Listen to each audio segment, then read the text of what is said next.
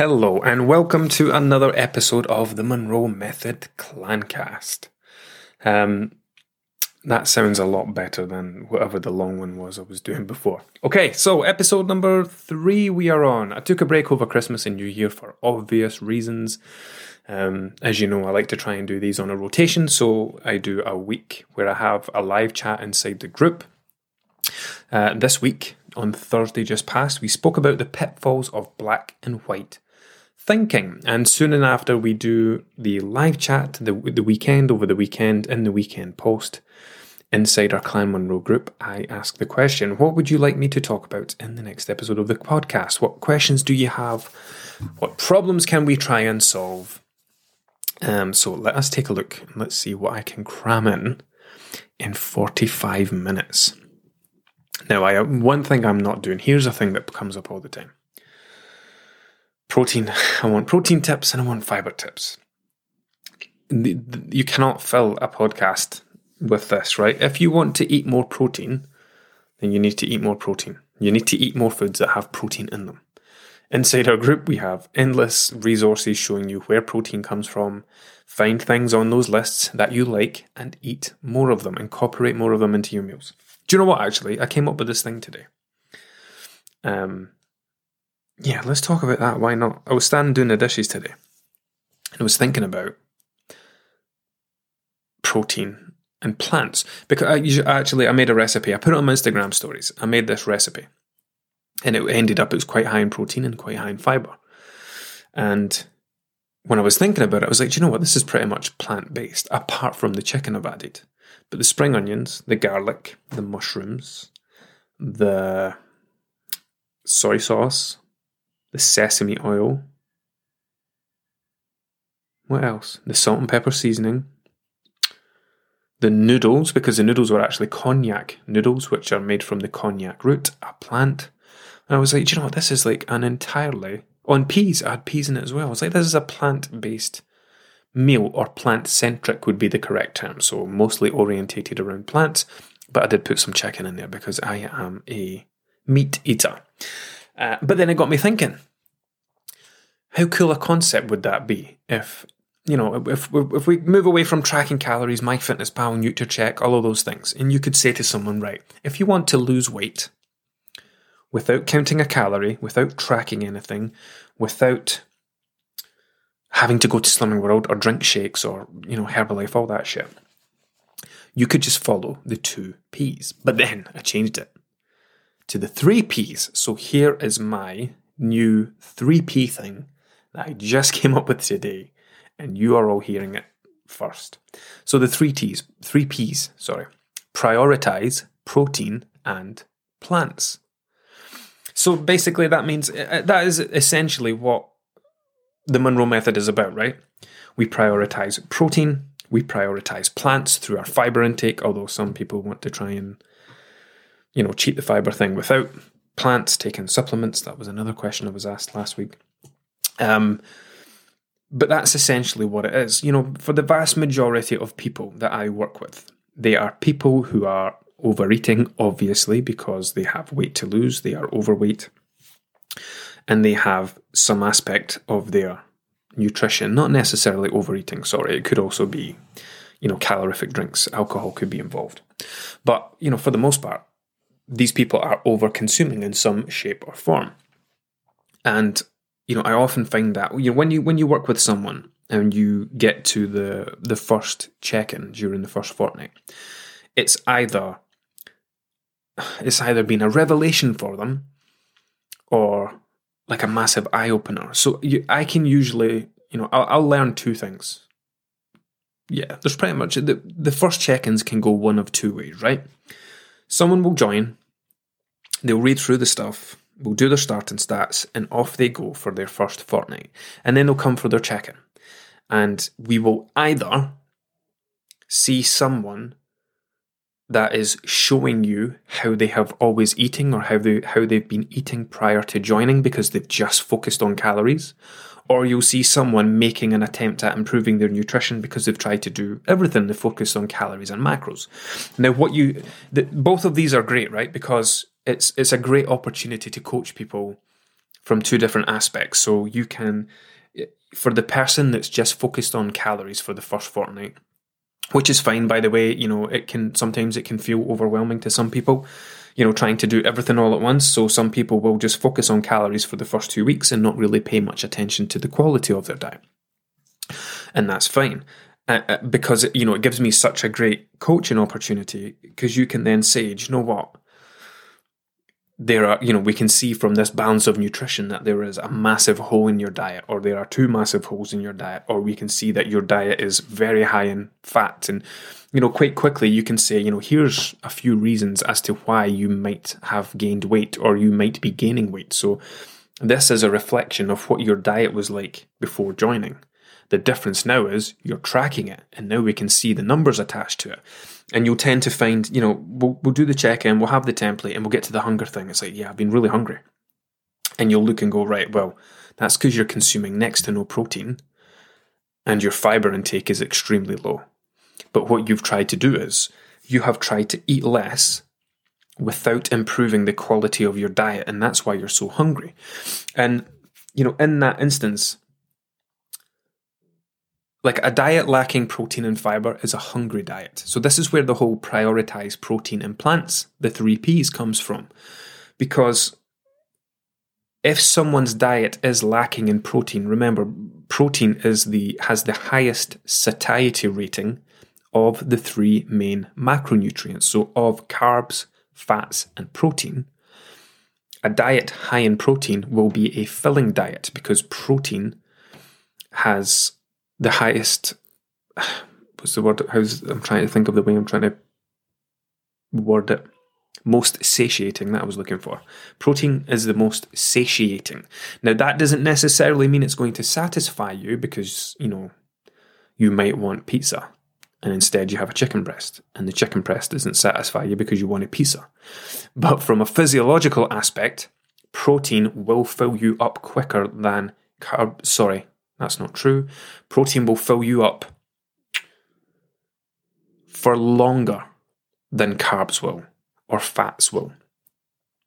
So a diet low in protein is a hungry diet. And you find that people that have very high carb diets, you listening right now, this might strike a chord with you. How many times have you had a meal, had your dinner, and been hungry an hour later? How many times have got you to the end of a big plate of food, and 30 minutes later you're like, I could have eaten that again. If you just, someone that sits down to, imagine a situation where someone just sits down to a plate of 500 grams of cooked pasta. That's it. Just cooked pasta. They'd be hungry an hour later. Now take someone that sits down to 500 grams of cooked pasta with a couple of 100 grams of cooked chicken breast in it. Yes, in fact, no, let's swap it. Let's take 300 grams of pasta now. Let's take 200 off it and replace 200 of that with cooked chicken. The same weight, however, we've now introduced protein. That meal will be more satisfying. And we can further amplify that by the introduction of plants, by the introduction of fiber. Because fiber has a similar effect. It takes up space in the stomach. It leaves you feeling more satisfied.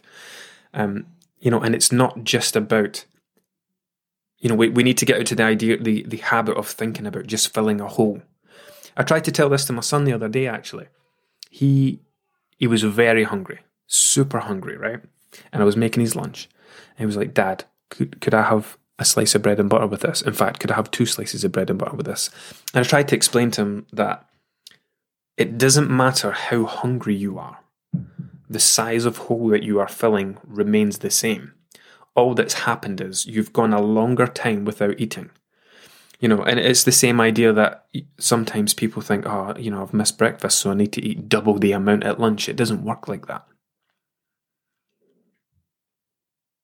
So we need to get out the idea of thinking about, food volume and unnecessarily adding things in based on the level of hunger that we have.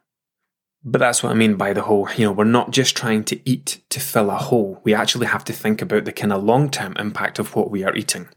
And it's a mistake that people make, I'm not going to have time for a lunch today, so what I'll do is I'll have a really big breakfast.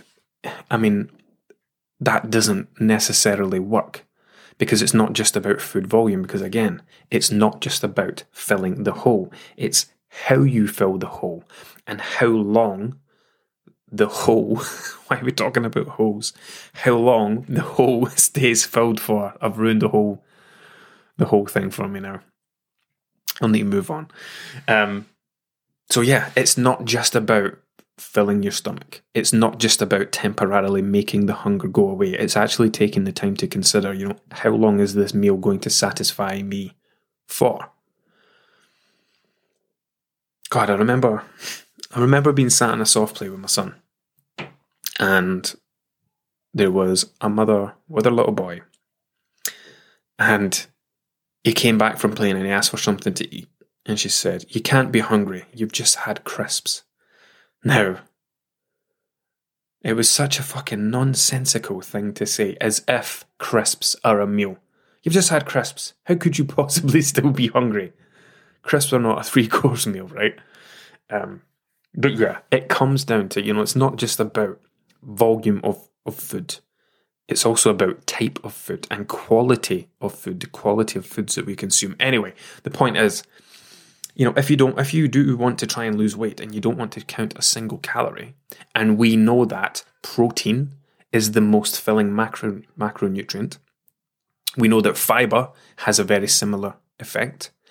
So if we then decide that the only thing I am going to change about my diet is that I am going to prioritize protein and plants at every meal as often as I can. And prioritizing doesn't just mean choosing them as part of a meal or having them on your plate or having them as part of what you eat. It also means prioritizing them as you eat them. For example, let's think about Christmas dinner. So what do we have at Christmas dinner? We've got some turkey, some roast potatoes, maybe some mashed potatoes, some pigs in blankets, sprouts, carrots, whatever else you have on there. This probably isn't going to be a good example. Let's do a different one. Let's do an easier one, because that's just going to get too technical. Let's say we have a roast chicken dinner. And we have roast chicken, we have a bunch of chips, and we have, a few different vegetables. Carrots, peas, sweet corn, whatever. Now, this plate of food, we can eat it in a way that we might not need to eat it all and therefore consume all of the calories. So, for example, here's something that I used to do when I had terrible eating habits, especially when I was younger. Because I come from a family where it was like, yeah, you're not leaving the table until you've finished your dinner, cleared your plate. I'm sure many people listening to this went through the exact same. Not only that, I also wanted to get away from the table because I wanted to go play. And, I wasn't big on eating when I was younger. Meal times were the annoying interruption between playtimes for me. So not only did I create the habit of clearing every plate because you weren't allowed to leave until your plate was clear, or you didn't get, there was like conditional permission to eat treats. You won't get any sweets unless you eat all your dinner. So it's like, yeah, but I want sweets, so of course I'm going to eat all my dinner. I also developed a habit of becoming a fast eater, because the faster I could eat, the faster I could get back to playing, or the faster I could get treats, or the faster I could get away from the table. So I came up with, tactics on how I could clear my plate so easily. So come back to the roast dinner. In the past, I would have looked at that and said, we used to call it at the dinner table, myself and my brother, we used to call it saving the best for last, where we would save the tastiest part of the meal for the end, because we knew that no matter how full we were from everything else, the taste of the last part was enough to override our level of fullness. So you might sit there and say, right, I am going to eat all of my, well, maybe you wouldn't say I'm going to eat all my vegetables first, but you might say I'm going to eat all of my chips first. So you sit there and you eat until all your chips are gone. And then you move on to your chicken and you start to eat the chicken, but you're starting to fill up a bit from the chips, and you get halfway through your chicken and that's you're full. and you don't eat any of the vegetables. Maybe you pick out a couple of things, right? So now you've had this roast chicken dinner, and the reality is you've had a chip dinner with some chicken thrown in. And you've reached a level of fullness, and then you've put the meal away, and that's you. However, you ate very little protein, you didn't eat much in the way of fibre, so an hour later, you're hungry again. And you might think to yourself, well, I didn't eat very much at dinner. I just had some chips and a bit of chicken. But yeah, that's fine. But you're now going to have to eat something else because that meal didn't satisfy you for any length of time. So we can also prioritise protein and plants by looking at that dinner and saying, right, I am going to prioritise protein and plants. I'm going to prioritise my chicken and my vegetables. That doesn't mean that you don't eat the chips. It means that you don't eat them all if you don't feel like it. You can do what you want, but you get the idea. So you start with the chicken, maybe you have a chip involved, maybe you have some veg involved, but by the time that you are starting to reach fullness, most, if not all of your chicken should be gone, most, if not all of your veggies should be gone. And if you are reaching the point of fullness, then you stop eating. But the majority of what should be left on the plate should be the chips or the rice or whatever this kind of starchy carb is, whatever's not going to promote satiety as much. And ideally, we want to get through that protein and get through that fibre. We want that to be the vast majority of what we consume because it's those things that determine how soon you're going to be hungry again afterwards. Does that make sense? So not only can we prioritise protein and plants by choosing to consume them at each meal, we can also prioritise them by choosing to balance the way that we consume each meal to make sure those things aren't the things getting left behind, or at least not the majority of them being left behind. Anyway, that was not even something that was on my list to talk about, but never mind, that's the first 15 minutes down. But yeah, the 3 Ps, get into the habit of that. I'm going to make a deal about that. This is how diets are born, by the way. This is how terrible people although this would be a good one, but this is how terrible people on Instagram and Facebook design diets. Do you know what, actually? I had someone reach out to me on Instagram, one of these stupid collaboration things. I saw your posts are really great, and I especially liked this one, pretending like they've read it, because they want you to check out their profile and maybe follow them. And it was like, she had this 5-day craving crusher course. And it was ridiculous what it was. Like, take all the junk food out of the house, instantly. Red flags. Take all the junk food. Negative labels. Anyway. But that would be a good one. The 3 Ps would be a great diet for someone to coin. Now, I wanted to dial in on one because it's something I used to struggle with a lot. Gary, how about dealing with eating when stressed, Jason, and how to combat it? Also, how often should we take body measurements? Take them as often as you like. It's entirely up to you. However, effectively, maybe 3 weeks. 3 weeks would be the kind of sweet spot, I think. A week. You need to remember, measurements aren't like scale weight. So, if you're in a group and you're weighing yourself daily, and it's like 80 kilos, 80.1, 80.2, 80 kilos, and then boom, 79 or 79.5. That's a new low weight. And we know that's body fat. And it's like a single point measure that measures your whole body. Measurements are tricky. Measurements are very tricky because they don't change as quickly, and we're taking measurements from different spots in the body, but we're still very limited in where we can measure from. So if you think about it, the guidance that we have on taking body measurements is, so if you're doing like a limb, then we keep it down to one side. So let's just say it's the right side since I'm right-handed. So you would say, right, let's take the right bicep. So you would keep your arm relaxed and you would put the tape around the widest point around the tricep up the back of the arm and the bicep on the front of the arm. And you would take a measurement around the widest point. Now the thing is, how that measurement comes out is determined on how loosely or tightly you are holding the tape. So there's quite a margin for error. It could be a few millimeters either way. If you're measuring in centimeters or inches, one day you might measure it. Oh God, I have no idea what a measurement might be for my bicep. I'm looking at it like, what would that be? 1, 2, 3, 4, 6, maybe. No idea. Let's just say 16 inches. So let's just say it's a 16-inch bicep. I could measure it today, it could be 16. I could measure it tomorrow, it could be 16 and a half. It's not really telling me much, is it? So it's better to leave it a longer length of time, maybe every 3 to 4 weeks, I would say.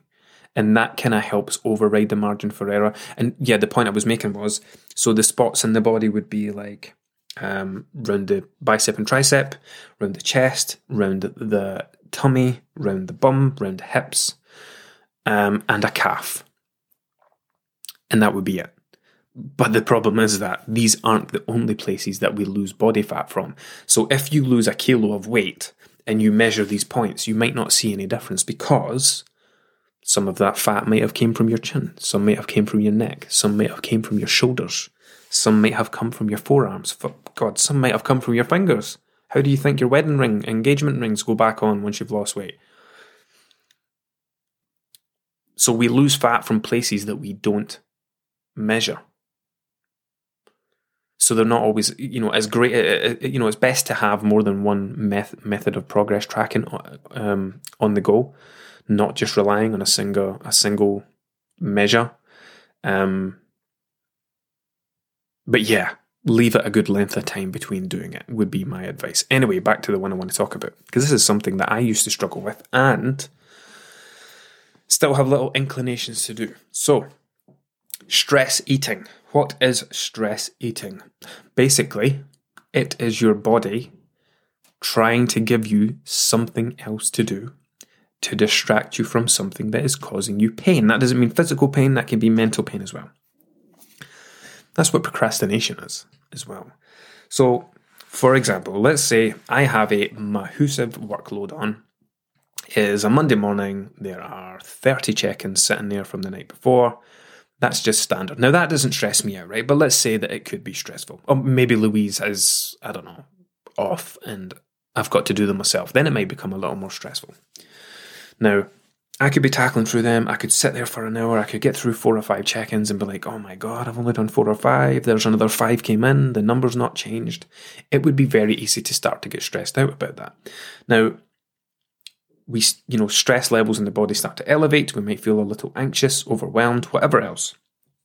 And it's at that point that our body will say, do you know what? Now would be a great time to go and eat something. Just go eat something. Get away from the stress. Get away from this thing that is causing you pain, because I don't like the way that you feel about this because of the way it's making me feel, me being the body. I don't like this. So I'm going to give you some suggestions on things that you can go do that aren't this, and that will make me feel much better. And I think once you start to develop that awareness where you know that it's just your body trying to offer you suggestions of things, alternative things to do that won't cause you any issues. Now, the other one that I used to want to do was a stress nap. I might have lots of things to do. It may be that Monday I described. And I would physically start to get sleepy. My body would be like, yeah, do you know what? This would be a great time, an absolutely brilliant time for you to go for a nap. You are very sleepy. And your body starts to try and hypnotize you.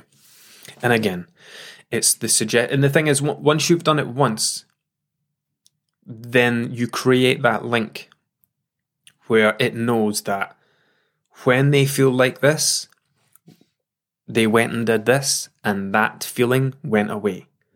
And that's where you start. So yeah, I'm starting to feel a bit sleepy with the stress. Oh, maybe I should go for a nap.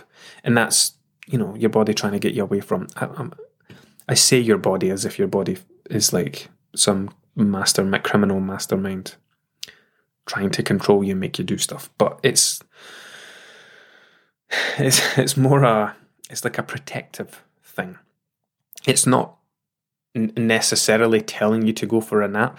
It's the way that we decipher these feelings, where we know that, when I felt like that, I went for a nap and then I felt better.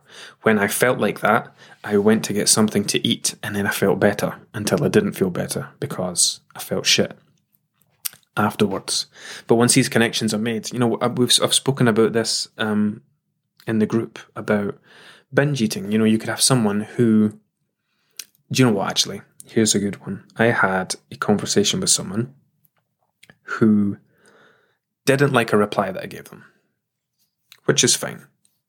But the question was, what was the question I asked in the question box? What was it? Maybe, what are you most excited for about 2022? Something like that. And they said, I'm excited for COVID to be over so I can stop comfort eating. And I replied to it and said, what was it called? It was something like that. Anyway, and my reply was along the lines of, COVID isn't actually making you comfort eat. Oh no, it was a pandemic. She said the word pandemic. I want to be out of a pandemic so I can stop this comfort eating, or this pandemic's been making me comfort eat. Same with the stress. Stress doesn't make us eat. A pandemic doesn't make us comfort eat. The things that happen around us do not make us do anything. We choose to react to these things. For example, stress, right? Some people stress eat, some don't. Whilst experiencing stress, if stress forced people to eat, then everyone would eat when stressed. If a pandemic forced people to comfort eat, everyone would comfort eat every time there was a pandemic. These things that happen around us don't force us to do anything. They don't make us do anything. We choose to react to how we feel about these things by stress eating, comfort eating, etc. So when Gary asks about dealing with stress eating, it's probably important to accept and understand that stress isn't making us eat. We have just found a way of dealing with stress. We've found a way of making stress manageable when we do this. And because we've done it once and it kind of worked in some shape or form, then that's what we do all the time, in the same way that people drink alcohol to deal with stress. It's like, honestly, it's the worst possible thing you could do. I tried it when I was younger, stressed. I've earned it. I've earned these beers. I've earned this bottle of wine this week. And then you get drunk on a Friday night after a hard week at work, and you wake up on Saturday feeling anxious and shit and like absolute garbage. And then you start to question yourself, what exactly was it I deserved? What was it I deserved after the stressful week? Anxiety, a terrible sleep, feeling tired all day at the weekend, making myself, I've just worked for 5 days. I've just had a drink. And now, on one of my 2 days off, I have made myself feel like shit. Did I really, deserve that? But yeah, people use alcohol to manage stress. And that's the thing. Once you do it once, and even though you know it's only a temporary relief, you still want to do it. So, ways to combat it. I would say get a pen and a piece of paper. In fact, no, here's a better thing to do. In fact, no, this will be part of it, but we'll do this first. What I say to the guys in the group is, not just for stress, but any number of things. Imagine if a friend has called you and they've asked for advice. They've said, Jason, I am so stressed out. Now, I'm probably different. I'm a coach. So the first thing I would say is, why are you stressed? What is it that's making you stressed? It's work, it's the kids, it's the house, it's money, it's this. Cool. What can you do about it? I could do this and I could do that. Right, fine. Do that.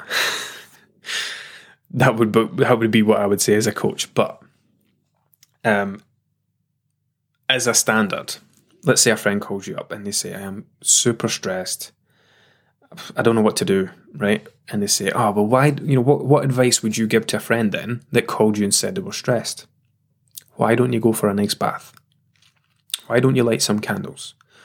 Why don't you go on to Woucher and see if there's any spa breaks and we'll go away for a weekend? Why don't you go for a nice walk? Why don't you go finish that book you were talking about?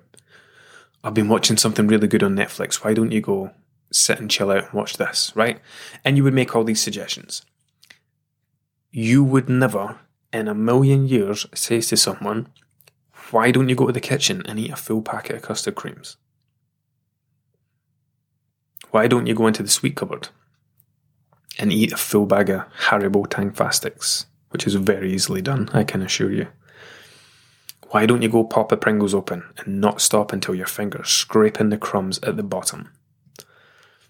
This is not advice that you would give to someone, because you know that those aren't methods for coping with stress.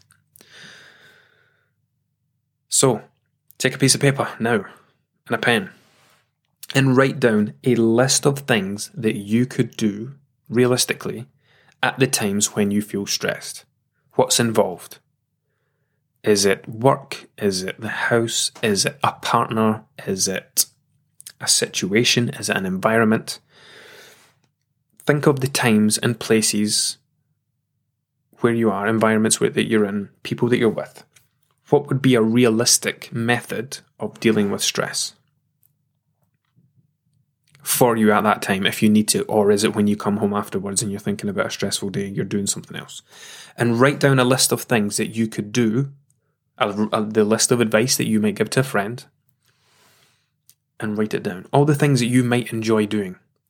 Because that's all you need. All you need is stress relief. This is why it's so important to manage stress. This is why I read my books in the morning, why I meditate, why I listen to sleep stories and meditations at night before bed, why I write in my 6-minute journal every morning. I came up with this very profound quote, if I do say so myself. And it said, I'm pretty sure nobody else has come up with it because I've Googled it and I can't find it anywhere. It's better to water a garden daily than it is to drown it when it's too late. And what I meant by that was that it was more to do with mental health. But what I meant by that was it is better to manage something in a small way on a daily basis than it is to go completely overboard when it's too late. And that's why I read my books every morning, why I journal in the morning, why I meditate. Because I know that these things keep me in a great place. If I don't do those things, I might be all right for a few days, a week, maybe even 2 weeks, but I know there will come a point where I crash and burn. And once I reach that point, then I'll need days to recover. So, when it comes to managing stress and not stress, it comes to managing stress away from food. And maybe taking the time to consider that when I do stress eat, what is it I'm trying to get out of it?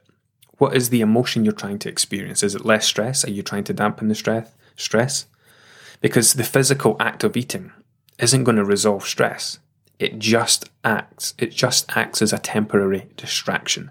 In the same way that having a bottle of wine on a Friday night is a temporary escape from the realities of life, the things that are stressing you out. So yeah, I hope that's helpful. Where are we? Let me just check this list and see what other things people had asked about talking about. I think binge eating was a popular one. I say popular, I think it was requested a few times. Have a great weekend. This is, I think reasons behind binge eating, the on-off mentality. That's something I spoke about in the live on Thursday.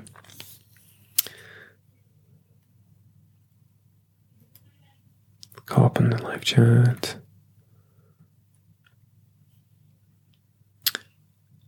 Finding the invest. Oh yeah, that was something I spoke about, investing in ourselves. Okay, here's a good one.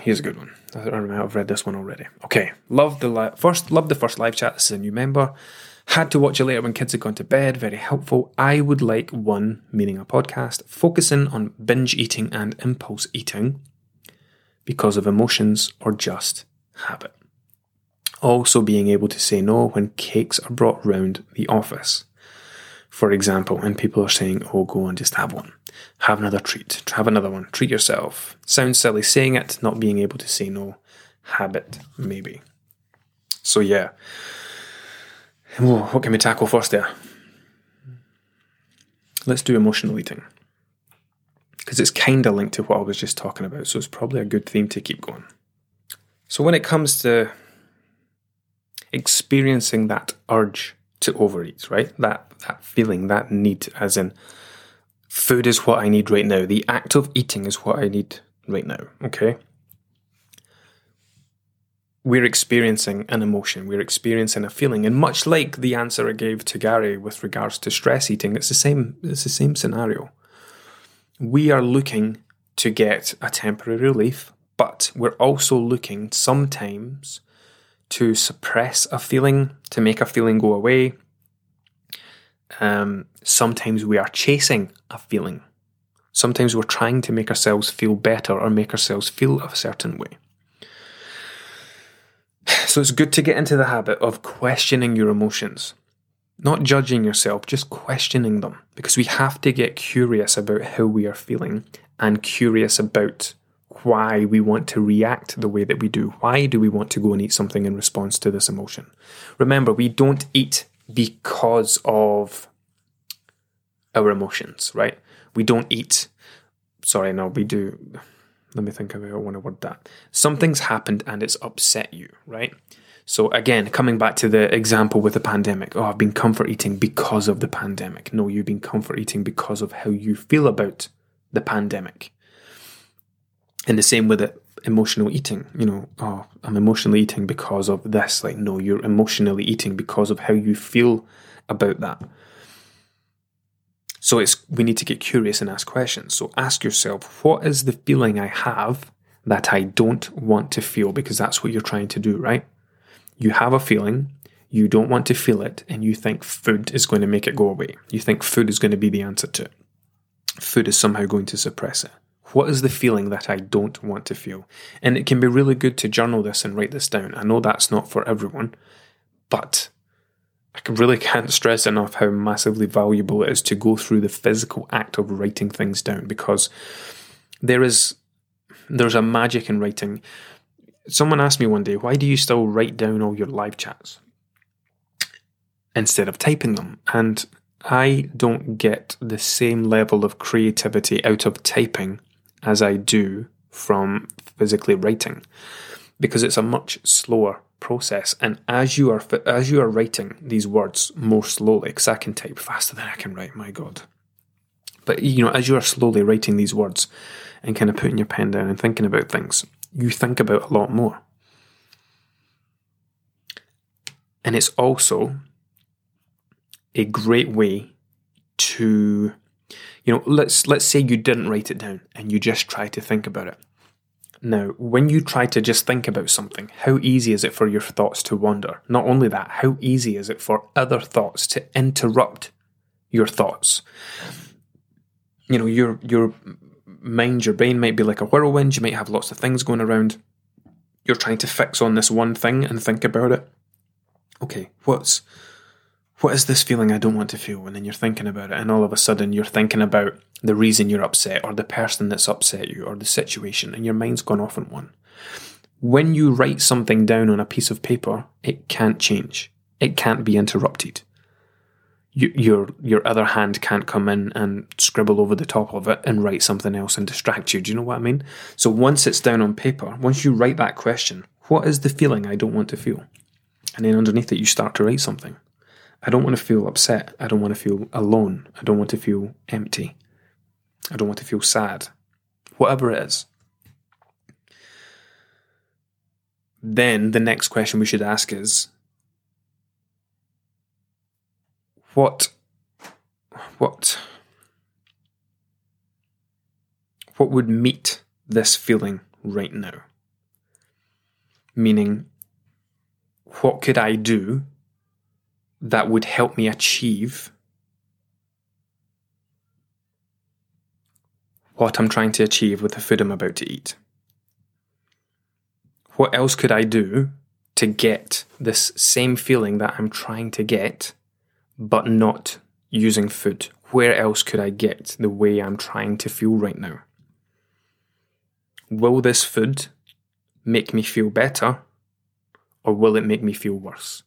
And not just thinking about the physical act of eating, thinking about the whole process from start to finish.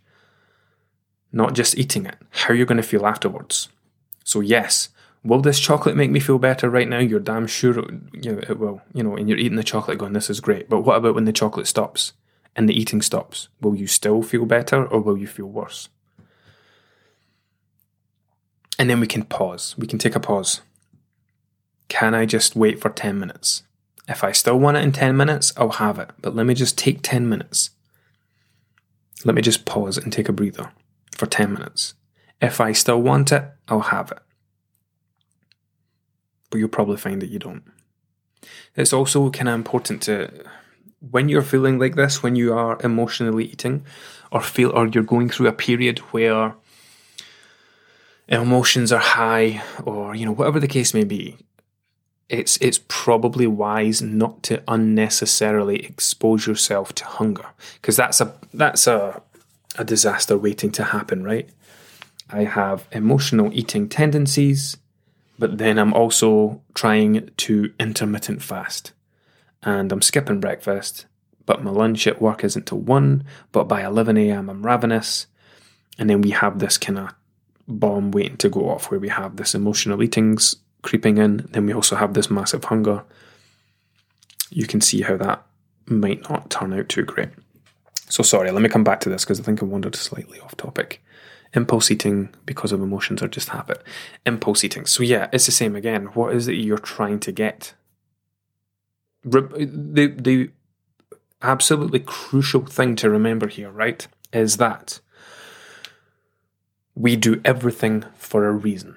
There are countless times where I will question people in the group at their check-ins, and I'm very specific about the way that I ask questions. There is always a reason for the questions that I ask, but we'll be like, okay, so why did you do that? Why did you eat that in response to that? Oh, I don't know. No reason that I can think of. There's always a reason.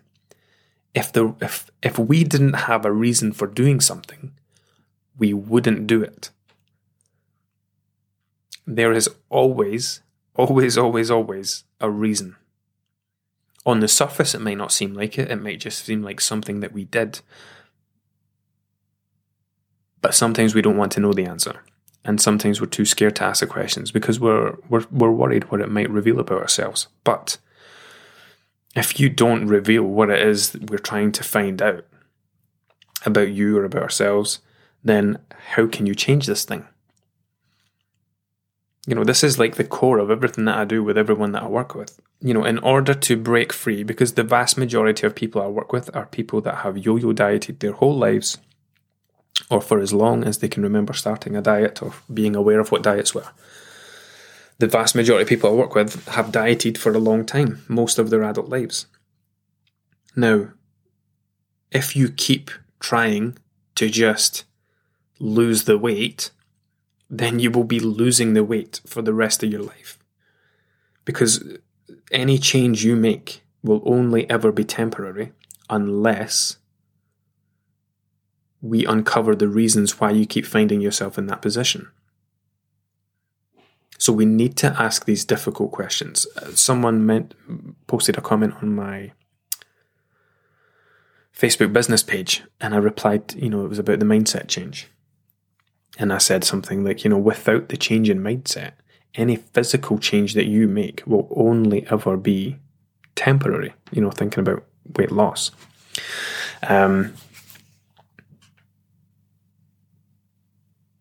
So yeah, this is such a tricky, interconnected cycle, because the binge eating thing, there also comes a measure of our relationship with food. So if people that binge eat, like people don't binge eat on apples, right? People don't binge eat on apples. They don't binge eat on lettuce. They don't binge eat on tomatoes. They binge eat on cakes, on donuts, on sweets, on chocolate, on ice cream. We don't have weekend apple binges. And this can be, I've kind of said this to a few people, and it's blown their minds a bit, where if you think about it, most people split foods into good and bad categories, okay? Which is another massive thing that we work on with all of our members. In order to improve your relationship with food, we need to get rid of these labels. So yes, you don't binge on the quote-unquote good foods because you think they're good for you. Instead, you would binge on chocolate, on crisps, on sweets, on cakes, etc. because those are on your bad food list. But it's that bad food list that keeps your binge eating patterns going. Oh, I've blown it. I've blown my diet. I've just had some chocolate. Or, telling yourself, I'm not going to have that. I'm not going to have that. I'm not going to have that chocolate. I'm just going to say no. You fight it. And then you have one piece. And you can't just stop there because you feel terrible, because you've done something you said you weren't going to do. 2, you've eaten what you would normally call a bad food. And 3, if it was a big bar of chocolate, you kind of want the evidence gone. You don't want a reminder of it, right? So, let's say you have a big bar of chocolate in the fridge, because that's where chocolate should be kept. Don't argue with me about it.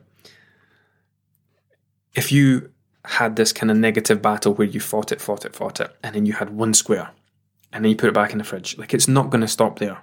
It's done now. You're going to end up eating all of it, or more than you planned. And that's where the negative emotions come from. And then you can see how this is all interconnected, and how it just creates this endless cycle of binge eating, having that poor relationship with food, labeling foods as good as bad, binge eating on the bad foods. And remember, you will never have a positive experience with a food that you label negatively. Does that make sense? You will never be able to have a positive experience with a food that you attach a negative label to.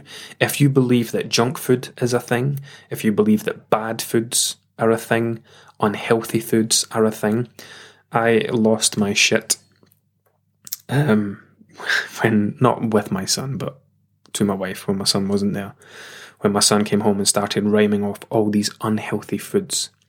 Yep, crisps are unhealthy, cakes are unhealthy, this is unhealthy. Primary 2, and my son is being set up for a poor relationship with food by his teacher. Not their fault, they're not trained nutritionally, they are just delivering the curriculum to the best of their ability. But you can see how damaging that would be. They basically told him that a lot of the foods that he eats frequently were unhealthy. So how does that then make my 6-year-old son feel, knowing that a lot of the foods that he eats are unhealthy? You can see how that's setting someone up to have a terrible relationship with food in the future. So again, with the rest of what you've said in this message, also being able to say no when cakes are brought round the office. Why? What's the big deal about cakes? The big deal with cakes is the deal that you've made of it, because you have placed them in a category. Maybe you don't label them as bad, but I will bet any money that you put them in a category beside a bunch of other foods, the ones that I've already been listing.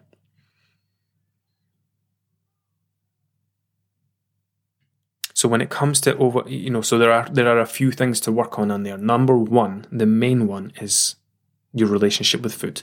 The way that you think, act, and feel about foods is massively influenced by the way that you label them.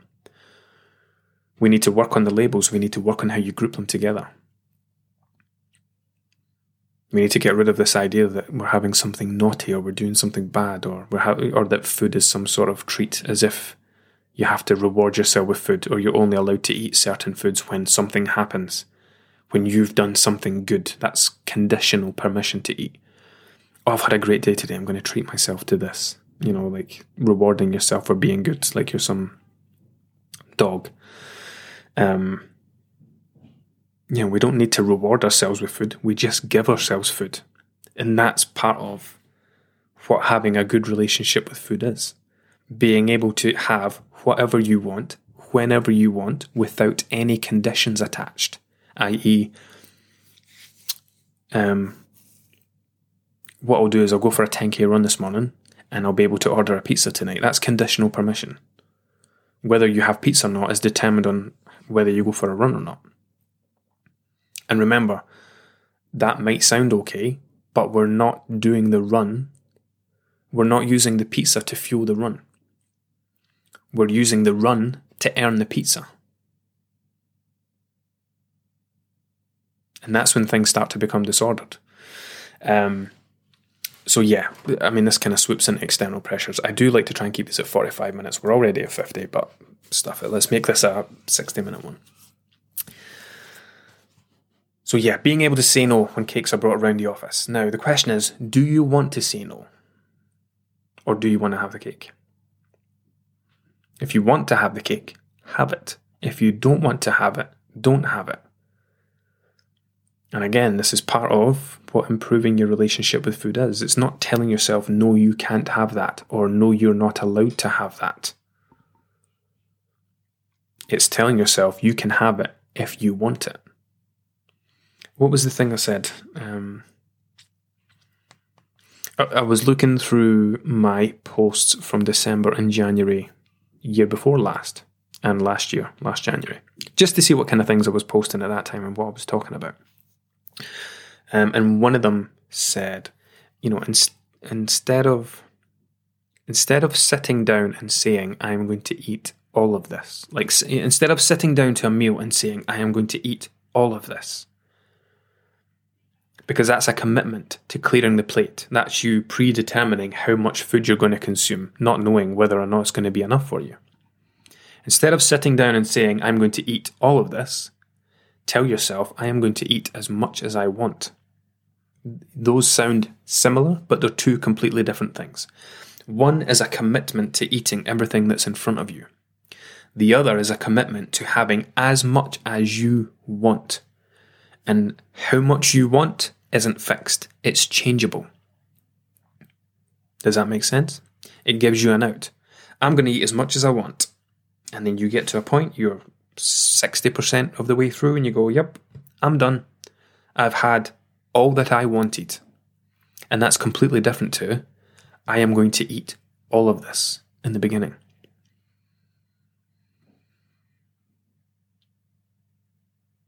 So the question is then, coming back to the cakes, do you want to have the cakes?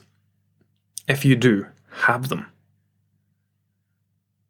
But if you genuinely do not want to have them, then don't. Other people are almost irrelevant. It's sad but true that other people will sabotage other people's diets at every opportunity. And there's no malice involved. It's not, a lot of the time it's not intentional. A lot of the time it's subconscious. They don't mean any harm by it. But especially when it comes to dieting, and I've seen it in many different places of working over the years, people will sabotage others because they feel bad about what they're doing. Or sorry, more accurately, they feel bad about what they're not doing. Seeing someone else do well with their diet makes them feel terrible about them not doing well. I used to work in a place where we used to do Fat Fridays, and our sales rep was massively overweight, but he was the all or nothing guy. He was either on the 3 shakes a day or he was just binge eating, and it was just extremes. He was either trying to drop weight very quickly using whatever shortcut or fad, or the complete opposite. And there'd be a couple of weeks where we wouldn't do Fat Fridays because, he was the kind of orchestrator behind it. And then the Friday would come where he would just stroll in with 60 quid's worth of Greggs to feed, 5 or 6 people in this office. Or come in with McDonald's, like a McDonald's buffet. Or he would go to the Chinese, where all the school kids go at lunch, and he would come in with all these overflowing containers full of food. Because if he wasn't doing it, it's like people that don't drink alone. People don't want to drink alone. They feel better when someone has a drink with them, for the most part. So yeah, it doesn't sound silly not being able to say no. But what is silly is allowing other people to dictate whether or not your body needs fuel. Here's an example. I've just made this up off the top of my head. I don't know why I've never thought about it before. Could you imagine being at a petrol station and walking up to someone's car and just taking the petrol pump off them and sticking it in their car and filling their car up? Whether it needed it or not, they might have been finished, they might have already been paid, they might be getting ready to leave, and you just go strolling in there and start pumping petrol into this car, and it starts overflowing and pouring out. It's not up to us to determine how much fuel someone else's car needs. In the same way that it's not up to someone else to determine how much fuel your body needs, because at its base level, that's what food is. Food is the thing that fuels our activity each day. And we are the ones that should be in charge of and should know what it's going to take to fuel our body in a day. And I don't know if I've spoken about this in the podcast already, but we get into the habit of attaching food to things. Every time I do this, I do this. Every time I have a cup of tea, I have 2 custard creams. And then how many custard creams you have is determined by how many cups of tea you have. Every time I go to this place, every time I go to IKEA, we get meatballs and a hot dog. But there's a week where you have to go to IKEA 3 times. And so it ends up this thing where we attach and get pick and mix, of course. I've not been to IKEA in ages. I almost forgot the pick and mix. When we attach our consumption to the external, if we eat every time we're bored, if we eat every time we're in the car, if we eat every time we're stressed, since we've been talking about that today, then the amount of energy that we consume has nothing to do with our activity level. And we've handed it off to the external. Every time, if you say yes every time someone hands you something to eat, then what happens when you go through a time where lots of people are handing you things to eat? You are then allowing other people to dictate your weight, to dictate your calorie consumption. You are handing over the responsibility of your weight to an external factor, to other people. People say, my mum's a feeder or my gran's a feeder. No, that's fine. They can try and feed you, but unless they are pinning you down and ramming stuff down your throat, they're not really feeding you. They're not really a feeder. You're the one taking it. Does that make sense? My mother-in-law used to give me a hard time for not finishing my mashed potatoes because of what I spoke about earlier, the way I balance my meals. So she makes traditional dinners, very meat and vegetable orientated dinners. I would eat whatever the protein was. I would eat all my vegetables. And if I was ever going to leave anything, I'm not a massive fan of mash, right? So I would leave most of the mashed potatoes. It doesn't mean that I don't like them. I enjoy them and I have them with my meal. However, my fork is not my fork's not like 90% mash, 10% protein and veggies. It's just not the way that I eat. And she used to say, you don't like my mashed potatoes, do you? I was like, no, I do like them. But I was full, and that was what was left on my plate. And she used to give me a hard time about it until we had a chat about it one day. And she realised how unhelpful that was. Questioning someone's eating habits. And it's so true, it's not up to other people how much you eat. It's ridiculous when you think about it. Why do we allow other people to dictate our intake? Ultimately, the choice is down to us. We are the ones that put it in our mouth. We are the ones that eat it. We are the ones that have the final say. But, it wasn't silly to say, you're not being able to say no. But once you start thinking of it a different way, that will make it easier to say no. Oh, no, thank you. I'm not hungry. I'll go and just have one. No, thanks. And if they I'm different. I would just tell them to fuck off eventually, to be honest. But I understand that not everybody can do that in the workplace. But yeah, find a way that is acceptable in your environment to say no a little more sternly. And so what if people talk like, who cares? Oh, she's on a diet. She's not having that because she's on a diet. No, she's not having that because she has a great relationship with food and she knows to say no or yes, depending on what she wants to do. She is no longer allowing you, Karen, the cake feeder, to decide how many cakes she eats in a day or whether she does or doesn't eat cake or not. So if you want to have the cakes, have them. If you don't want to have them, don't have them. It is far better to say no than it is to say yes and feel shit about it afterwards. Because that's the thing, right? If you're saying no because you don't want to hurt someone's feelings, so you say no, you think their feelings are hurt and you feel a little bit bad about it. You say yes, you eat the cake, you know you didn't really need it or want it, and then you feel bad about it. So is it not better to feel bad without doing something that you didn't want to do than it is to feel bad about doing it? I think we'll leave it there on that bombshell. So yeah, the whole binge eating, impulse eating, emotional eating, it is all interlinked, and it all comes down to, not all comes down to, that's probably not right to say, but most of it comes down to our relationship with food.